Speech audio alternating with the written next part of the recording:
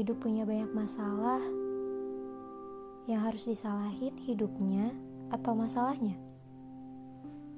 Banyak orang yang punya banyak masalah dalam hidupnya, dan juga banyak orang yang nyalahin dirinya karena masalahnya sendiri. Sebenarnya gimana sih konsep masalah dalam hidup ini? Halo guys, kembali lagi dengan Perlun Spot. Hari ini gue gak tahu ya, kayak mau ngebahas soal masalah dalam hidup. Ya gue hanya ke-trigger aja sih sama beberapa status, beberapa cerita dari lingkungan sekitar gue yang ya kayaknya lagi banyak banget masalah gitu yang menimpa teman-teman gue misalnya. Dan gue pribadi pun ya punya. Siapa sih di sini yang hidup nggak punya masalah? Kayak kalau kita sampai di titik yang mana ngerasa kok gue hidupnya flat aja ya, nggak ada masalah. Kemana nih masalah? Kok nggak datang? Kayaknya itu deh saat-saat lo paling bermasalah. Karena masalahnya nggak ngehampirin lo. Soalnya ya, setahu gue tuh kalau kita hidup, selama kita masih hidup, ya pasti kita akan ada masalah. Cuman persoalannya, apakah segala sesuatu yang menimpa diri kita itu perlu dipermasalahkan? Nah itu sih sebenarnya yang menjadi pertanyaannya. Ini mungkin secara pendapat pribadi ya. Gue sendiri kalau misalnya punya masalah, gue pasti tentu saja saya capek, tentu saja saya mengeluh karena itu manusiawi.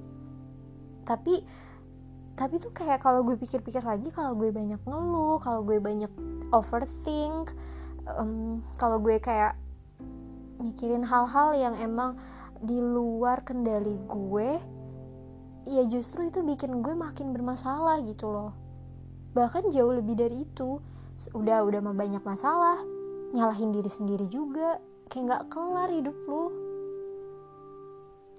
Tapi it's okay. Kalau sampai di tahap itu ya gak perlu nyerah.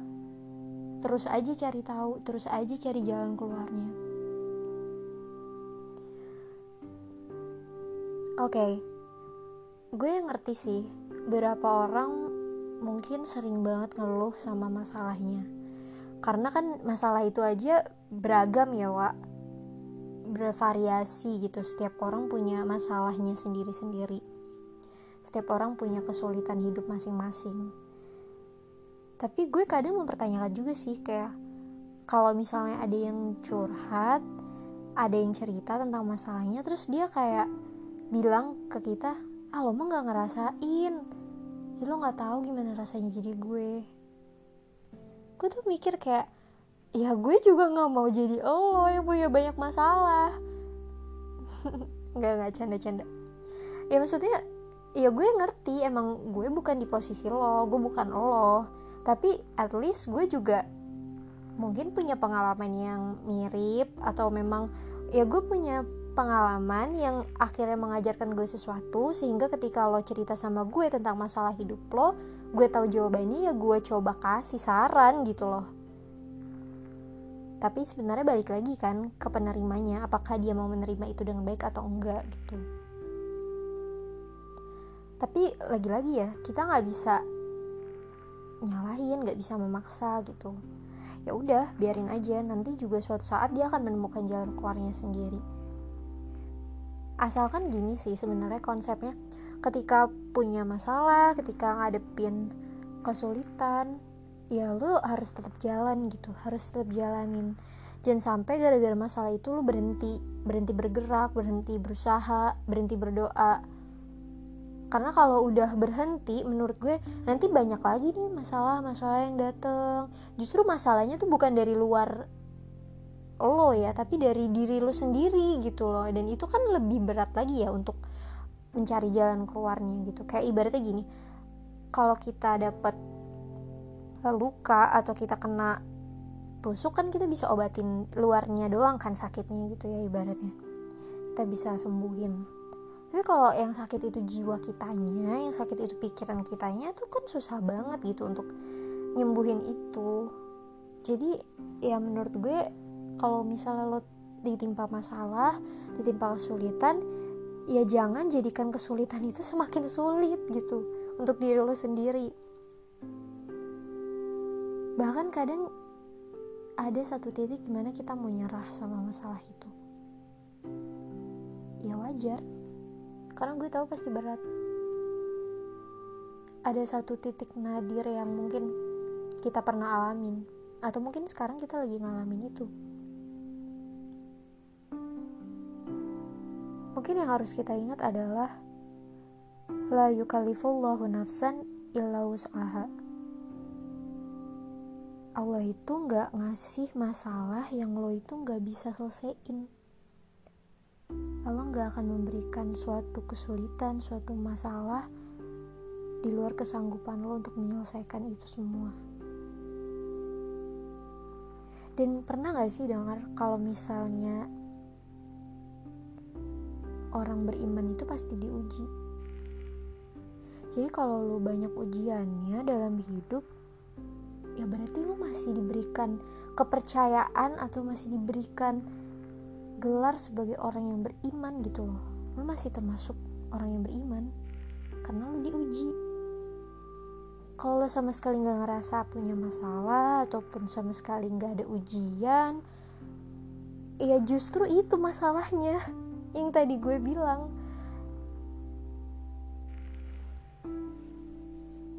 Jadi sebenarnya kalau kita punya masalah itu cara ngadepinnya gimana?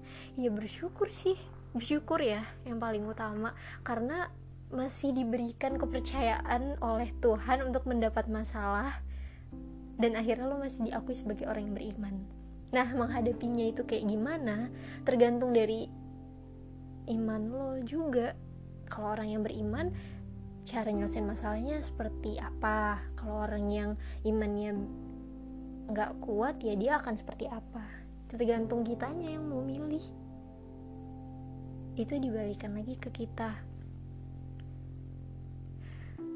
So mungkin setiap permasalahan yang ada di dalam hidup ini, kita harus yakin kalau kita pasti bisa selesaiin. Berapa lamanya itu, gimana caranya, lewat siapa, melalui apa, ya itu masalah berikutnya gitu.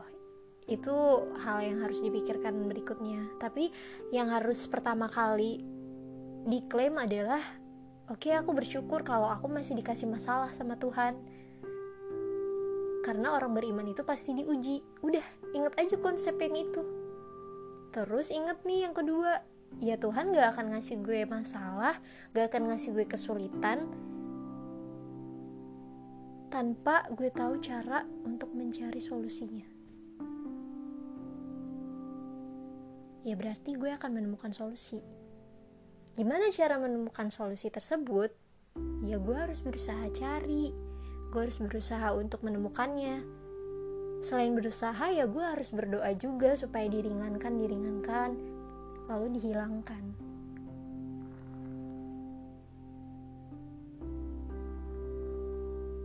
Terus kalau udah hilang masalah lo, jangan bahagia.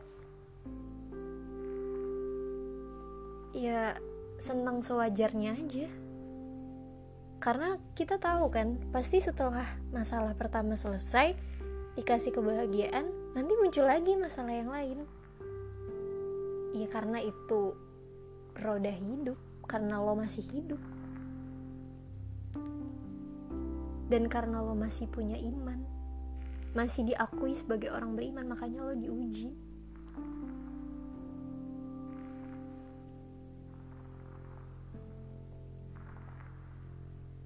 Sulit sih untuk nemu mindset seperti itu ya. Sulit untuk ngejalaninnya sih lebih tepatnya.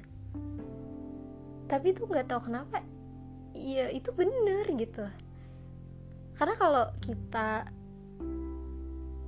pas dapet masalah justru kayak ngerasa itu beban, ngerasa gak terima, nyalahin ini, nyalahin itu, itu makin nambah gitu masalahnya. Pikirannya mumet, fisiknya capek, stres, depresi, dan berikutnya gitu. Hal-hal yang tidak diinginkan. Karena di awal lo nganggapnya sebagai beban. Karena di awal lo nganggapnya sebagai sesuatu yang terkutuk gitu. Sesulit-sulitnya, tetap aja itu sebuah pertanda bahwa ya Tuhan sayang, Tuhan nganggep lo masih punya iman, Tuhan ingin lo kembali sama dia, Tuhan ingin lo lebih dekat dengannya. Menurut gue sih itu ya.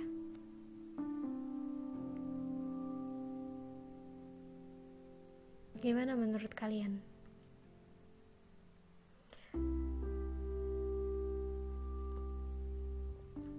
Gak mudah, tapi take it easy. Just take it easy. Karena gue yakin kita pasti bisa melewati itu semua.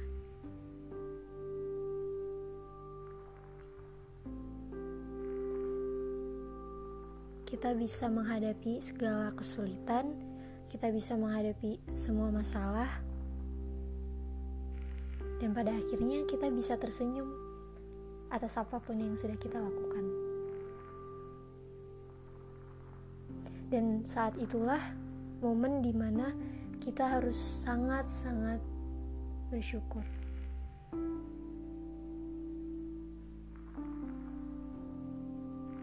Ya, bersyukur itu yang paling penting.